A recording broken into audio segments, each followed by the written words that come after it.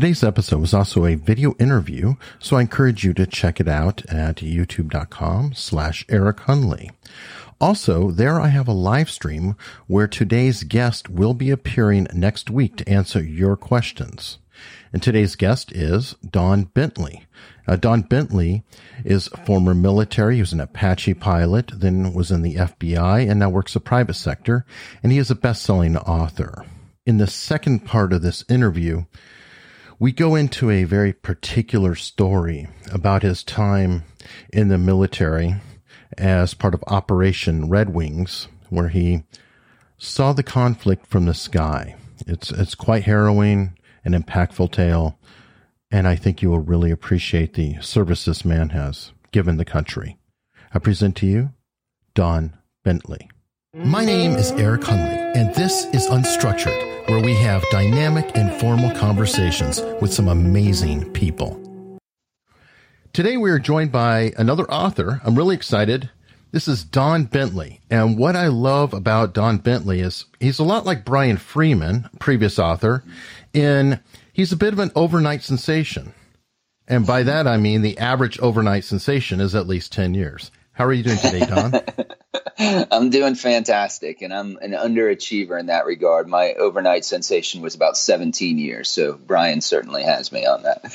Actually, no, he doesn't. You've got him. And I wanted to do a comparison because I don't know if you're familiar with Brian Freeman.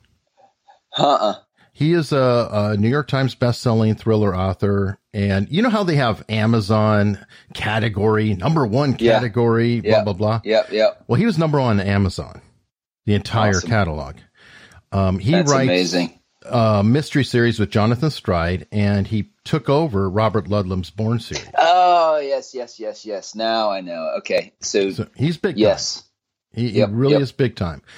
But what I think you appreciate is that he has 5 books in the drawer, and it took him 20 years. Yeah. It's brutal. I mean, when people, and it's funny that you phrased it that way, because what I said before is Twitter is fantastic, but the thing about Twitter is you see a moment in time, and so you see somebody that gets this book deal, and you're like, oh man, you're happy for them, but you're also at the same time thinking, when is it going to be my turn? When am I ever going to get there? And what you don't often see is exactly what you're saying. Now is their moment in time for that book deal, but it's been 17 years or 20. Or Brandon Sanderson was famous for saying, I think he wrote 13 books that never sold before he wrote the first one that did. And so it certainly is not a business for the faint of heart. For me, it was 3 books in 17 years that didn't sell and an MFA before I finally wrote the book that did sell in a 2-book deal. And it's a little disheartening, but at the same time, you think any other profession or any other craft, there are hours and hours and hours, right, that you spend trying to get good enough to make a living in that craft. And for whatever reason, folks have the idea with writing that, well, I've written a book, so therefore it must be good enough to sell. And generally it doesn't turn out that way. There are some, like Brad Taylor's first book he ever wrote, he sold and hit the New York Times bestseller list. So he's the exception maybe that proves the rule. But for the rest of us, yes, I think it is a slugfest for sure. When there's actually a lot of parallels to podcasting and YouTubing and different things. And, I'm not trying to pick on you or Brian or anybody, but you have to suck for a while. Yeah, absolutely. And that's another common question folks ask me when I explain a little bit more about my history. And I'm sure Brian's probably gotten the same question is, well, can't you go back now and sell those other 3 books that didn't sell? And you kind of got to swallow your pride a little bit and say, well, there was a reason those 3 books didn't sell. And it was frankly because they weren't good enough yet. And when I go through, my protagonist is Matt Drake, who is a DIA case officer. And I did that and I write him in the first person and it's hopefully kind of a witty first person. And that came through those 3 books of kind of, with authors, you talk about finding your voice and that can mean a bunch of different things. But what my editor describes it as is you want to, Mark Graney and Brad Taylor and Kyle Mills, all those guys are already, Brad Thor, are knocking it out of the park. And there is not room for you to be another Brad Taylor. Brad Taylor is already an incredible Brad Taylor. And so what you have to figure out is, what are you bringing to the genre that is same but different? And the same part is the conventions within that genre, that it's a thriller, that it's fast paced, that it probably has geopolitical implications. But the difference is, a lot of times, what is your author voice? You know, how do you relate to the audience different, or what are some of the choices you made? You know, I picked the Defense Intelligence Agency, the DIA, because it was a less known agency. And when I was an FBI agent, I got to rub shoulders with a lot of interesting people. And I thought, you know, here's something that not a whole lot of people know about. And there's an inherent conflict built in between the DIA and CIA, and maybe I can leverage some of that. And then the same thing with deciding to write in a first person voice for my protagonist. Nelson DeMille has been a huge influence on me as a writer, and he has these fantastic group of books written. John Corey, right? And I remember reading the first John Corey book, and I told my wife, like, I would read about him going grocery shopping, right? Because he's so funny and it's so engaging, and you come back just to see what John Corey is going to say next. And so as you're looking at the stellar folks who are out there making a living in this genre right now, you have to ask yourself, what can I bring that is a little bit different, but would still fit in there and hopefully, you know, attract folks' attention. And so it took me a good 3 books in 17 years to figure that out. So, yeah. Well, it's work. I mean, that's a problem. It is work. And speaking of DeMille, have you ever read Brian Haig, son of Alexander? I have not. I highly recommend him. If you like a smartass lead protagonist, he has a JAG lawyer lead character who his writing is right up there with DeMille in terms of smartass. Now, I listen to audiobooks primarily, so Scott Brick reads them, and anytime Scott Brick reads, it's sarcastic. It's just the guy's got that sarcastic tone. Yeah. But Brian Haig, highly recommend him. David Rawlins, who's actually a friend of mine, has been on the show, also has a smartass character, and he's an Australian writing about an American military character. So that's kind of funny. Well, yeah, when he names the wrong car. But yeah, it's a treat. But yeah, definitely all of those. Now, on the same path, one thing that's interesting about Brian Freeman as well, and I know I keep bringing him up, but I love to draw parallels. Sure. He could not find an agent to save his life. I mean, it was incredibly difficult for him to get an agent. And ultimately, he was at a company party. I think he was with a marketing agency, and another person in the agency, it was either their roommate in college or friend or family member who happened to be an agent. The person said, here, they took the book to the agent directly. Then he got sold overnight, finally. You, from what I've studied and researched, appear to have had to kind of do a similar thing in terms of building personal connections in order to at least have somebody pay attention to you. Yeah, I think so the agent I have now is actually my third agent. And the first agent I had was when I was first starting out, and it was 2000. I got serious about writing in 2001. Wrote a bunch of short stories, and then decided to try and write a novel, and wrote, one of huge influences for me growing up were folks like Tom Clancy, and not just I love the Jack Ryan series, but Red Storm Rising, or Larry Bond, who wrote Red Phoenix, that epic military thriller, the sprawling stuff, or Harold Coyle, who wrote Team Yankee. And so back in the 90s and stuff, there were more of those big kind of sprawling epic military thriller books. And Mark Graney and Rip Rawlings have now kind of revitalized that genre with Red Metal. But the first book I wrote was in that same vein. My first assignment out of flight school, I was an Apache gunship pilot, was in Korea. And so I wrote a novel that was kind of reimagining the Korean War. And I had an agent, and the book didn't sell. And so then I went to Afghanistan on a tour duty as a Apache troop commander, and then came back and wrote a book about Afghanistan and got an agent, and it didn't sell. And so the third, at that point in my career, I thought, maybe there is something from a craft perspective that I haven't figured out yet, because the crazy thing about writing in general is it's almost as if you are building furniture and you build this amazing chest of drawers for somebody, right? And you spend a year working on this chest of drawers and it's perfect, and you go to hand it to them, and what you get back is a form letter that says "not for me," and you have no idea if maybe the chest was the wrong color, maybe it wasn't the wood they like, none of those things, and so, or maybe you're just not a good carpenter. No, it's a great analogy because you don't have the ability. If the customer came to the store and said, "I want a blue chest that has this," then you could build to that. But you're in this weird void where you have to say, who's my avatar? I hate marketing terms, but it's appropriate. You have to figure out who is your mythical audience and what is it they are seeking. And so you have to kind of be at both ends of it. So that's right. That's exactly right. How you cross that divide. And I think part of it is reading a lot in your genre so that you know what chest of drawers other people are buying.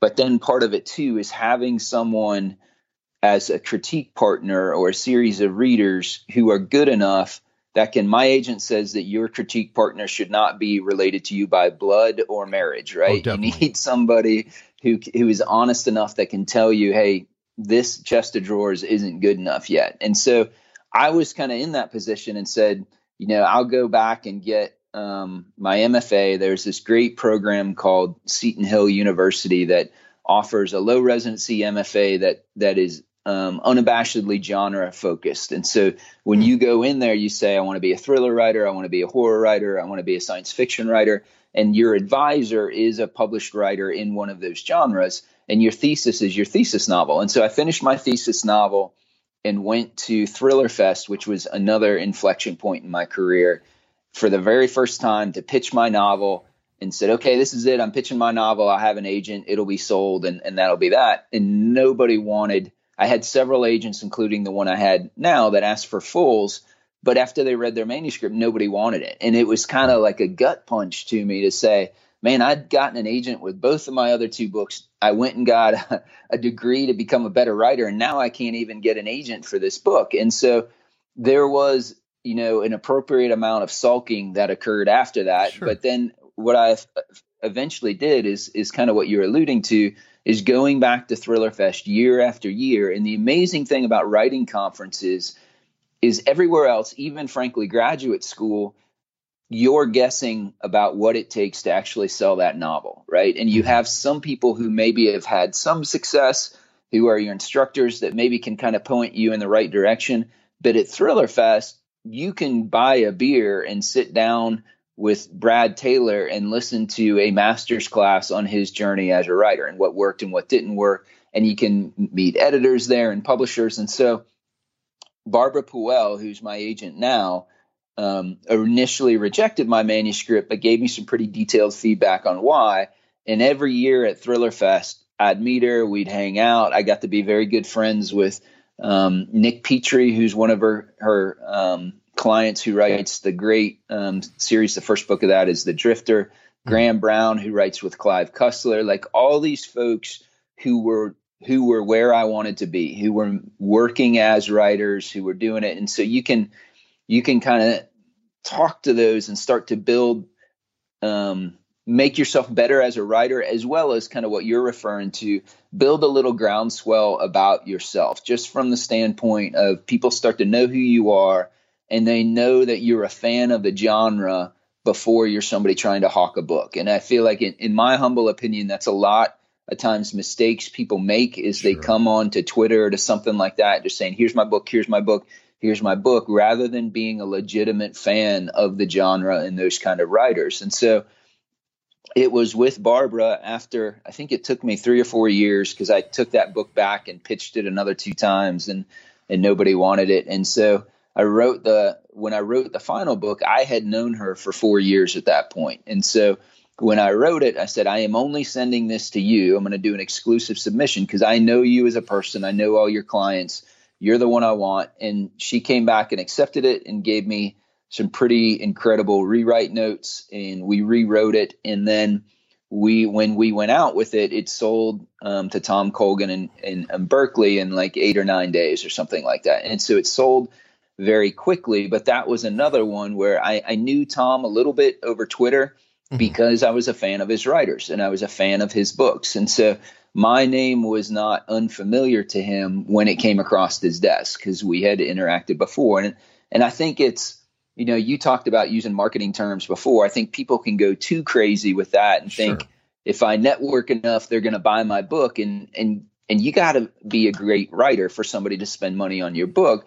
But I think if you can maybe put all of those things together, it certainly helps. And again, just my humble opinion or my 2 cents, the biggest thing you can be is be a nice guy and be an actual fan of the genre and not coming into Twitter, to writers' conferences, to whatever, just to hawk you and your book, but to be there genuinely because you're a fan of all the incredible writing that goes on there. Yeah, and what you did essentially, and we have a mutual acquaintance online, Gavin Stone, who actually introduced us. And I think he's actually doing exactly that. The guy is not only a fan, but a community member. And what I think you were doing is not only just saying you're a fan of the genre.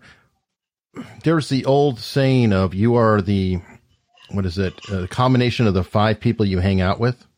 Sure. And when you're associating with these authors that you admire, you're actually absorbing from them, and you're building an association where you're known as being part of that crowd. So it's, the whole thing of, your parents always say, don't hang out with the other kids because you get that. Well, this is kind of the reverse of that. So it can be both. Yep. And I think that's true. And like I said, I keep harping on Thriller Fest, but it really did change the trajectory of my career. And what's amazing about that conference, so Kimberly Howe runs it and does a fantastic job, but it was founded by some of the biggest names in Joe the industry, Fender like Garrow Lines, right? Yeah, Lee Child and Steve Barry and Gail Lynns and all these luminaries. And what was awesome about it is they set the tone from the beginning that Lee Child doesn't walk around with any handlers. Steve Barry doesn't. I literally almost ran Anne Rice over in the elevator one time, and so you have these amazing writers who are not pretentious, who don't have handlers, and who, will teach classes and you can hang out with them and meet them. And so even if you're lucky enough to start getting a little bit of success, it certainly keeps you in check, right? Because there's Anne Rice standing over there talking to a bunch of people, or Lee Child or whatever, and they are not too successful to do this or help fellow writers out. And so I think like that whole community is just fantastic. And I think is that and graduate school, I think, were the 2 things that changed my trajectory as a writer. I can totally agree about conferences. I'm in the podcast field. We have a podcast conference. Yep. But what I found is what I call the hallway track. And that is the most important factor of a conference. And this is a lesson to anybody watching. I just did a Podfest this year. It was like right before the end of time and everything stopped. But I attended maybe one and a half sessions over a period of 4 sessions. That's how little I did. I spent my entire time talking to people I had met online, on Twitter, on other shows I admire, on down the line. And then well into the evening having beers is so important. I don't think people realize that building actual relationships with people, non-transactional, because most of the time you're not even talking about the fact you're a writer.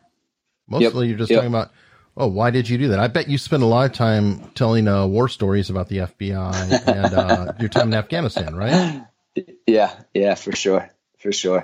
And that is and again, I think that's some of the brilliance of how Kimberly Howe and those folks have set it up, is that it is in this hotel that has this big bar that everybody can congregate at, after the sessions are done. And you get more, I remember when the first summer or the first Thriller Fest session I was able to go to after I had my book deal, my agent invited some people over and said, hey, talk to Don about what it was like your first year when your debut comes out. And I'm looking around the table, and there's Patrick Lee, New York Times bestselling author, Graham Brown, New York Times bestselling author with Clive Cussler, Nick Petrie, all these. And I'm like, I'm sitting here getting a master's class by these people who I want to be someday. And it's happening in this back table in the bar, in Thriller Fest. And so absolutely. And all of these people, like you said, I was a fan of before, and it was, a real relationship rather than a transactional,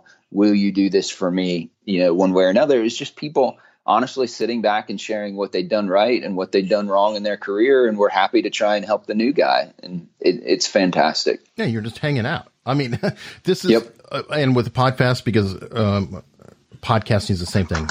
I'm alone. Now, I fortunately do interviews, so you and I are building a relationship right now.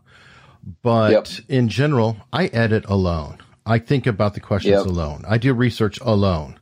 You write your books alone. So going to a conference, you get to meet your people who actually want to talk to you about what you were doing, because your family members are sick of it. They don't give a damn. They're not going to listen to a show or read your book or anything. They're just like, absolutely. Oh, again, do I have to hear it again? So there's that element of it too. You're hanging out with your people. Yeah. Yeah. I remember talking with Nick Petrie about that after the first.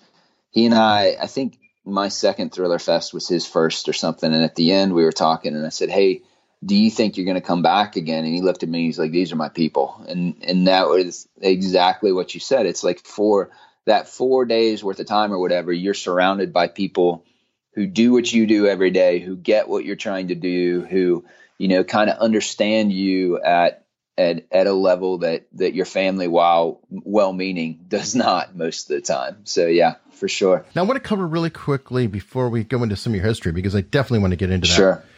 The feeling of success. And I think that it's such a fascinating thing, because you've been fighting and fighting and fighting. Yeah. And you're always against like this resistance. Was it almost surreal because I've experienced some of that too, when it's like, okay, I've been doing it over and over and over and begging and pleading, here, check this out, do whatever, just throwing it. And all of a sudden it's like, they're not resisting you. Yeah. How did that feel? It was crazy. 'Cause like you said, there's more than one, more times than you would care to admit on that journey, you're looking and you're like, am I just wasting my time? Like, is this something that is ever going to bear fruit? Should I stop? Because, I have 3 kids and they're, my oldest is getting ready to go to college. And then I have one in high school and one in junior high. And the amount, much the same way I'm sure is for you, the amount of time that you're devoting family thing, right, on top of your day job, on top of everything else. And so, there's no, it seems like a lot of times when you're in that moment, it's either binary or not. It's either you're succeeding or you're not. And it's hard to see any indications even showing that you are on the path to succeed, or that if you write one more book, and there was that time when I first met Nick Petrie, I was in a pretty dark spot, and our agent, wasn't my agent at the time, and she is now, introduced us and said, you guys talk to each other. Nick's had a book out. And so it was supposed to be a 10-minute conversation, and like an hour and a half later, I'm like laying my head in his lap, and I'm like, I'm never gonna make it. And he literally like kind of grabbed me by the lapels, and he's like, you're me 2 years ago. Yeah, exactly. He's like, you're me 2 years ago. I wrote 3 books that didn't sell. My 4th sold. Your 4th is going to sell. And so I went home and wrote that 4th book. And then when Barbara took it immediately, and then I had some friends of mine who were in the industry were good enough to read it, and the feedback you start to kind of hope, but you're still holding yourself in because you've been beat down so many times. And then when, your agent calls you and says, okay, we have an offer on the book and you can't even hear anything else. And you're like, somebody's going to pay me money. Like, this is finally going to happen.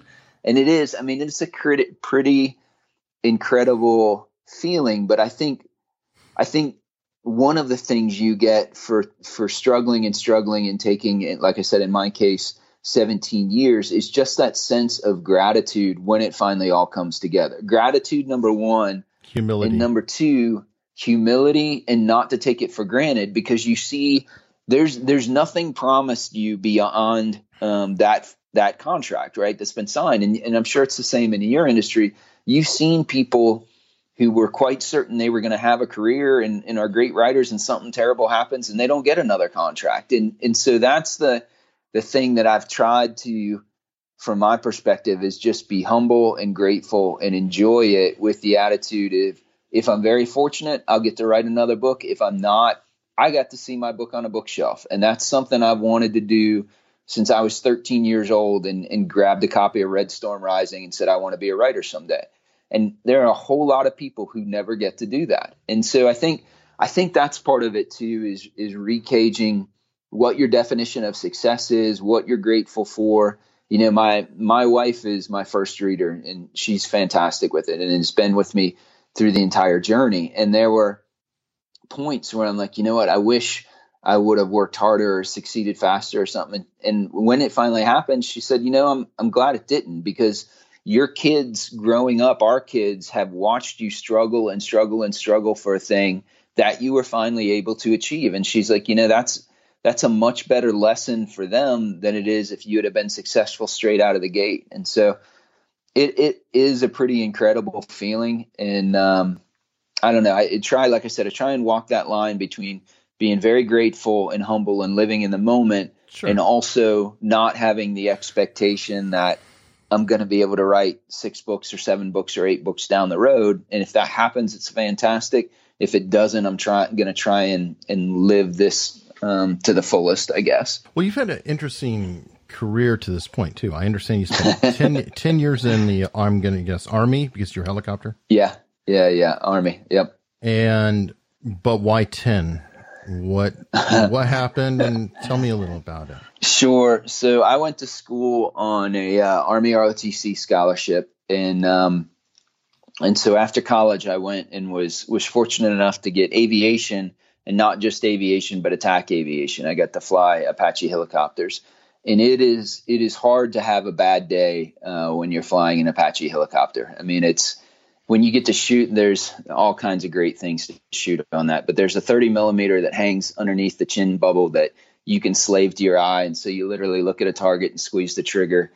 And when you squeeze the trigger, the whole helicopter shakes, and it's like this jackhammer hitting you in the chest. And it's the best feeling in the world. And I was a cavalry troop commander in Afghanistan, and that, you know, very much harkens back to the Wild West, where the cavalry's coming over the hill to save the day. You got to do that in real life, and you got to hear people on the radio who needed your help and show up and do that help. And so to get to that point, I knew I wanted to stay in long enough to be a troop commander, which is in the cavalry is the same as a company commander in the not cavalry.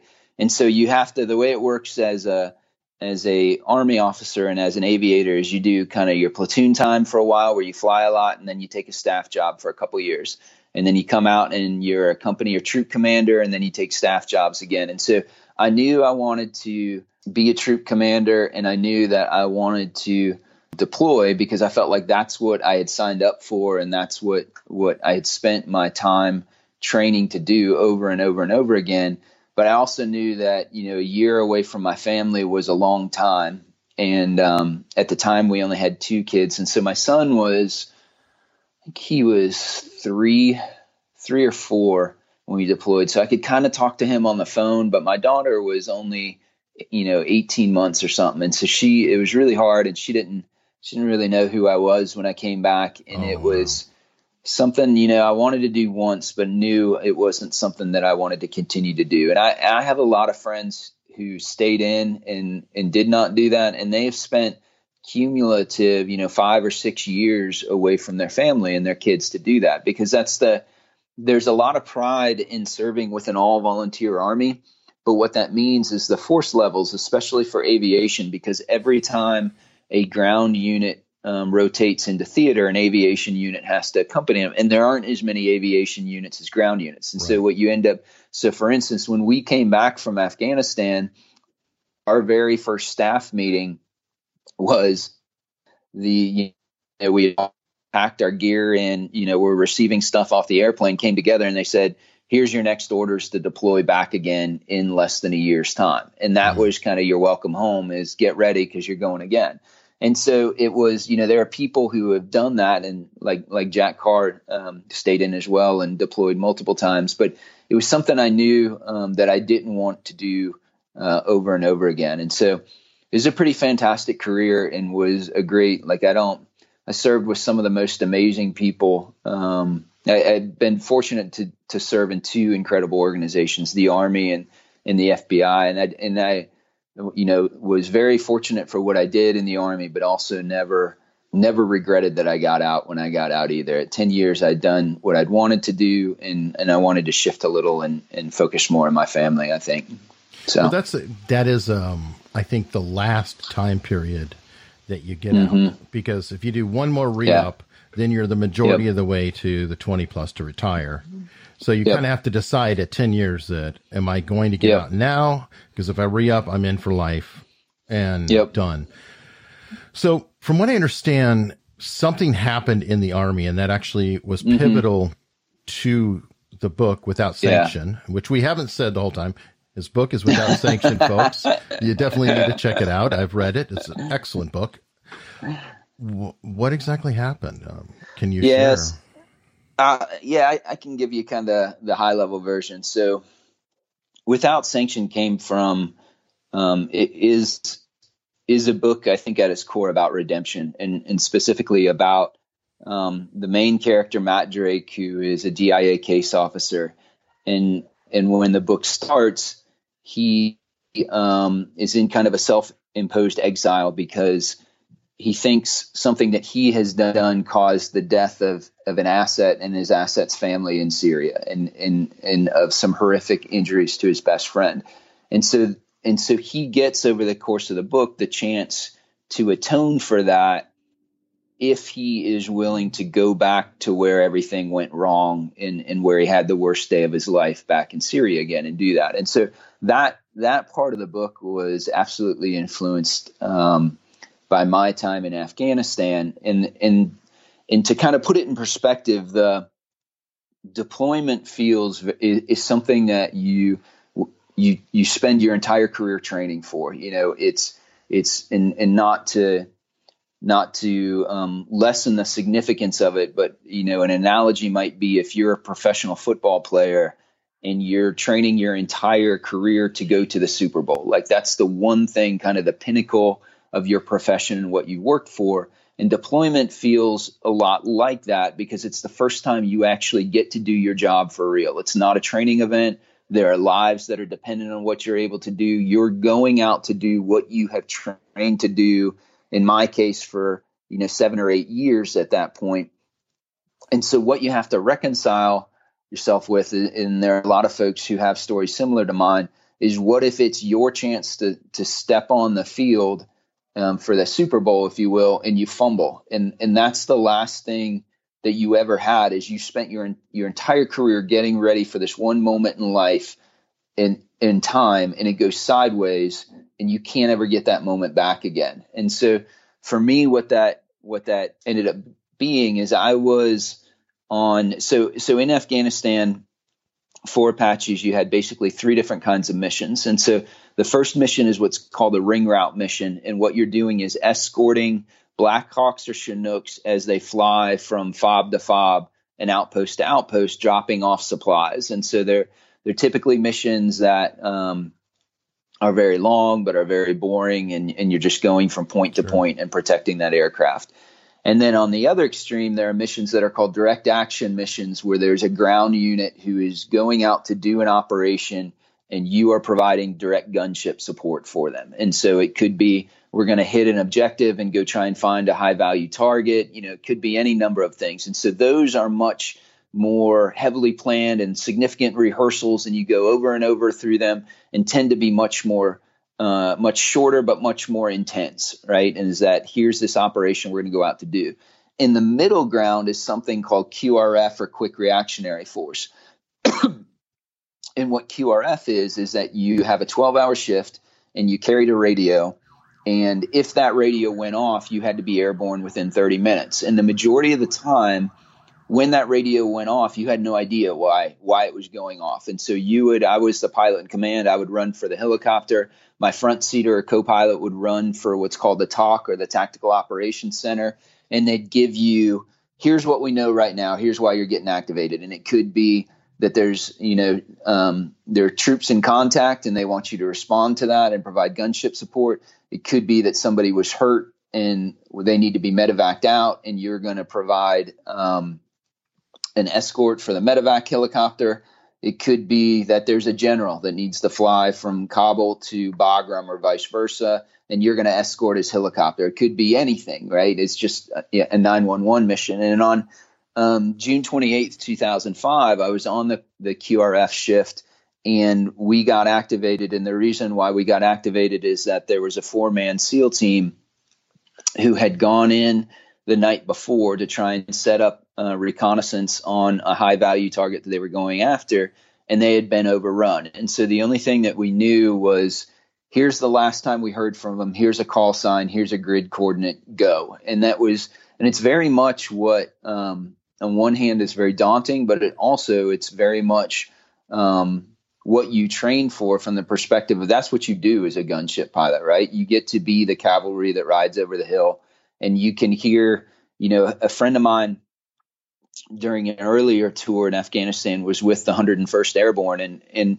during the initial operation in Afghanistan, when everything went wrong, you could hear Apaches have gunship tape, and you could hear guys on the radio out of breath because they're under fire and they're running for cover, calling for Apaches. And they're so, you can hear them breathing in between it. And I remember listening to that in a pilot's brief before we went to Afghanistan for the guys who had already been into combat, and saying, this is what we do. Like, this is what you're going to see. A lot of times it'll be a very chaotic situation. It's in what you have to do quickly. Sometimes for someone who is not, folks who are in the special operations community are very proficient at calling in air attacks or being able to deconflict fires. It could be a logistics convoy that was ambushed, and the person that you finally get on the radio is a logistics specialist who's never talked to an aircraft before in your life. And so, are you prepared to try and talk them through bringing you on target? Because the very first time you bump for real and you get ready to shoot rockets, and you see good guys and bad guys in your windshield at the same time and realize you're shooting over top of good guys, that's a significant emotional event, because it's not training anymore. You can't screw that up. The last thing that you ever want to do is cause more harm because you're putting steel on a target that isn't an enemy target, or you're committing fratricide or something like that. And so we got launched that day to try and rescue that SEAL team. And Marcus Luttrell, tells this story much better than obviously I ever would, since he was an eyewitness in his book Lone Survivor. But the bottom line is that I was escorting a couple of Blackhawks, and there were a couple of Chinooks with more SEALs ahead of me. And the Chinook at the very front of our formation was shot down, and I couldn't stop it. And so your job as a gunship pilot is to try and secure the landing zone before the helicopters come and in this case SEALs rappel down and stuff. And we weren't able to do that, and they were shot down, and you see it happen, and you can't stop it, and you can't ever get that moment in time back, right? And so it very, very quickly becomes, when something like that happens, you go through a couple phases. And so the first is trying to say, was there something I could have done differently? You relive it over and over and over again, trying to figure out what you could have done that would have changed the outcome. And then most of the time there's not, or even if there is, it still doesn't do anything to bring those folks back. So on that operation,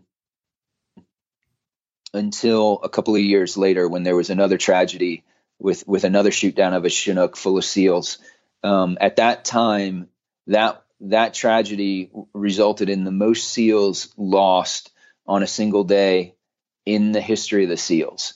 And so that's that's kind of what was supposed to be not, and hopefully nobody misunderstands that, not that this was a quest for glory or anything like that, but it was a chance to do what I'd spent my entire life training to do. Right. And it went completely sideways. And then that's what you have. And so it becomes, something where you try and say, what do I do with that?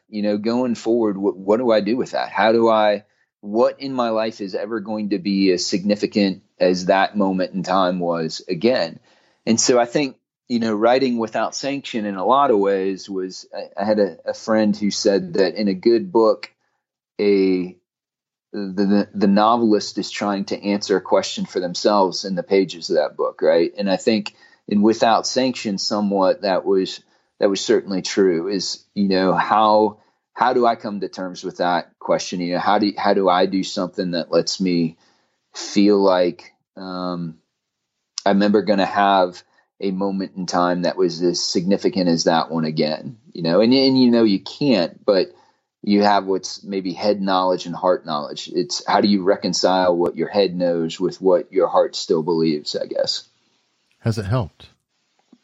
Yeah, I think it has. And I think what was really one of the things when I did my book signing in my hometown in Westchester, Ohio, or what was my hometown where I grew up, it just so happened that a guy I flew with in Afghanistan had heard an interview I did on the radio and came to that book signing, and we were able to connect and kind of talk about some of those things. And I think for me, what I say in my signings is that the guy who was my front seater on that mission where everything went wrong, he was struggling with a lot of the same thing I was. And in fact, he left Army Aviation, went and became a Green Beret, and I think was kind of chasing that significance again, right? Like, this time I'll do it again and things will go right. And I think that might be part of the reason why I became an FBI agent and a SWAT team guy for a while as well, is that subconsciously you're chasing an opportunity where it'll be that significant and things will be right this time, will work out the way they're supposed to. And so my front seater was struggling with a lot of the same things I was, and we never had talked about it. We never kept in contact with it. And so finally a mutual friend brought us back together, and now we text every June 28th, 2005, or we talk. And that's part of what I say at my signings and stuff, is that you as a veteran, as a first responder, as a police officer, as somebody's seen that, the best thing you can do is share that story, and share that story with other people who probably have similar stories, who have things like that they are trying to go through. When I got out, and one of the things that I probably did wrong, and lots of veterans do wrong, is that when you're in the military, you don't really have to deal with that. You don't have to deal with what's going on because the operational tempo is so fast, because everybody is dealing with something similar. But when you get out and you're completely cut off from that community, and now you have a bunch of new friends or civilians who are well-meaning but have never walked through that before, that's usually when you're trying to process it, and that's when it's hardest. And I think nobody ever said anything to me that was magic, but a friend of mine who was the Ranger QRF leader in Takur Ghar, which was another, in the beginning of Afghanistan, another horrible thing where Chinook was shot down with a bunch of Rangers, and he lost quite a few guys on the top of that mountainside. He looked at me at one point after I told him my story, and he said, "You didn't do anything wrong. There was nothing you could do." And he didn't say anything that everyone else hadn't said a million times, but because it had much more of a gravitas for me, because it was coming for someone who had been there, who had done that. And it was almost like he was, somehow granting me absolution by saying someone who had been there, who knew better, and said there was nothing you could do. And I think that's kind of the power of sharing your story, and what I've tried to encourage other folks to do as part of this. This is might be an unusual question, but you have such a viscerally powerful story that you were able to translate into a motivation for a very powerful book. Sure. Do you fear not having that same story for your sophomore effort and books beyond? Yeah, I think some of it is maybe not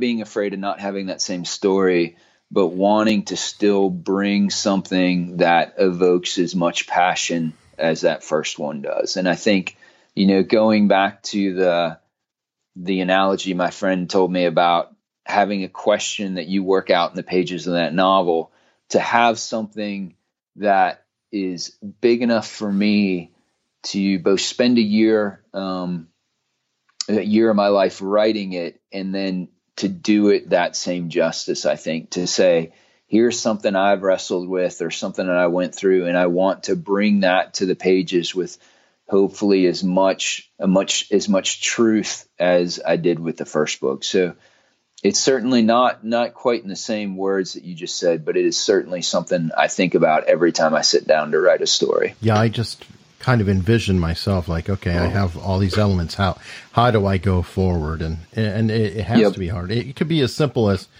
I had a fantastic interview with a former KGB spy, and everybody just resonated with it. It was just incredible. And there is an element of like, whoa, what do I do next? Yeah, How do I absolutely. follow up on that? Absolutely. And I mean, like in your case, you only get that initial contract the one time. And there's been interviews. My friend Chris Lockhead did an interview with somebody who's on the Golden State Warriors. And he talked about how that first championship meant the world, and everyone thereafter just didn't have the same, quality. So maybe you're living vicariously through your friends, like a pace group leader in a way. Yeah. And I do think, kind of taking that, living vicariously through my friends. And in one interview, I had a person ask me, "Are you Matt Drake?" And I'm like, I'm absolutely not Matt Drake, but I've stood in the room with him before. And when I got out of the FBI, I was fortunate enough to work with a company that marketed technology to Special Operations Command that was staffed almost exclusively with folks who were veterans of that community. And it gave me this very unique vantage point into that community and the people who do that. And I still kind of work in that area in my day job. And so I'm always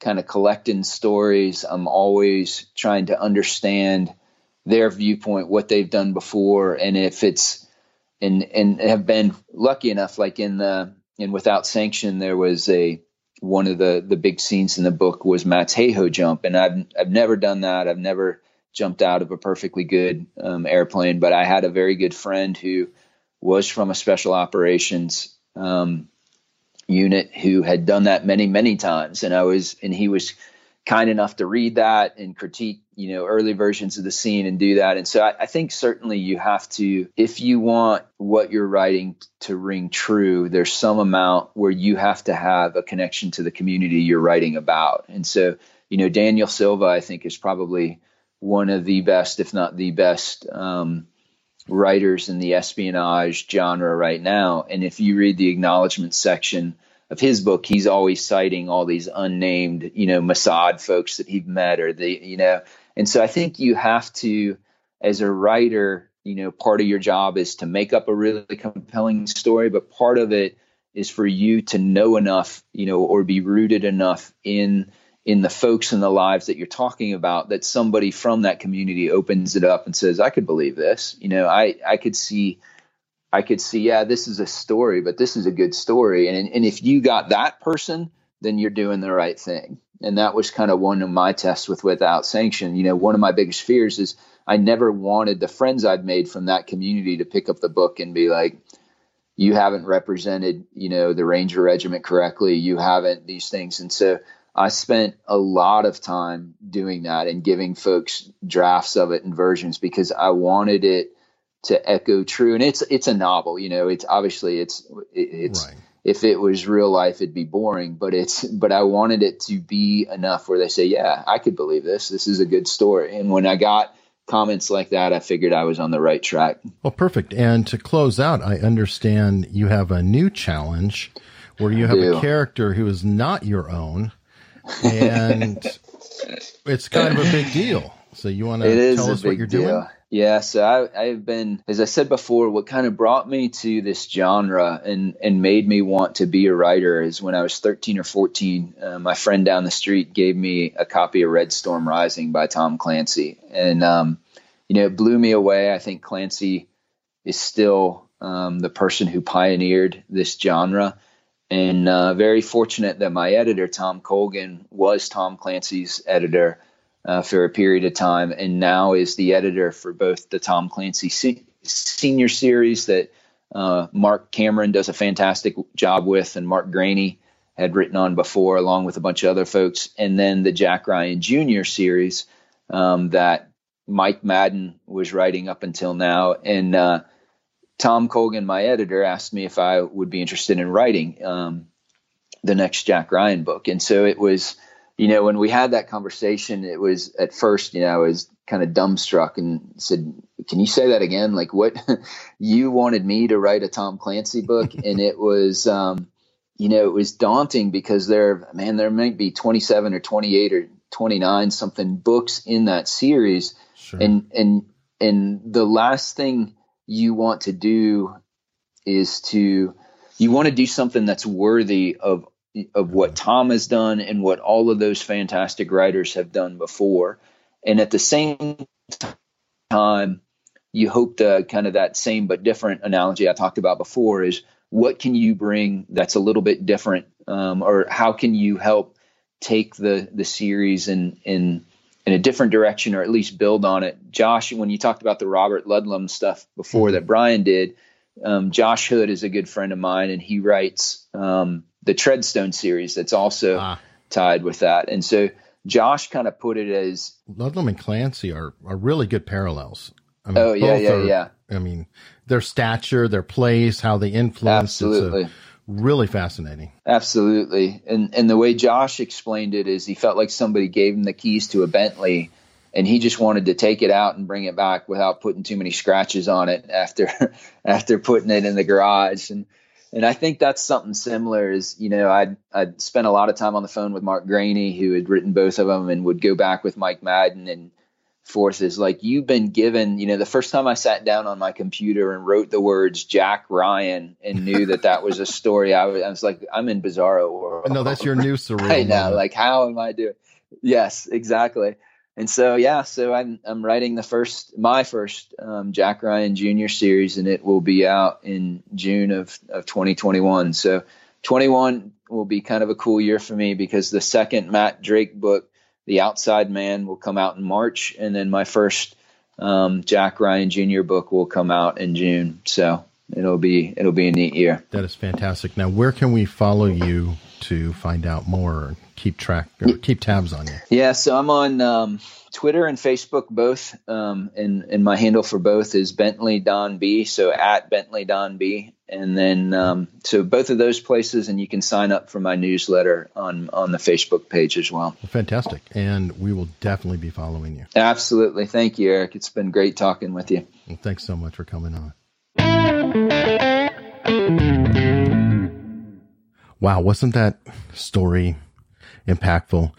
Don Bentley is a true patriot, has really served his country, and is a great man.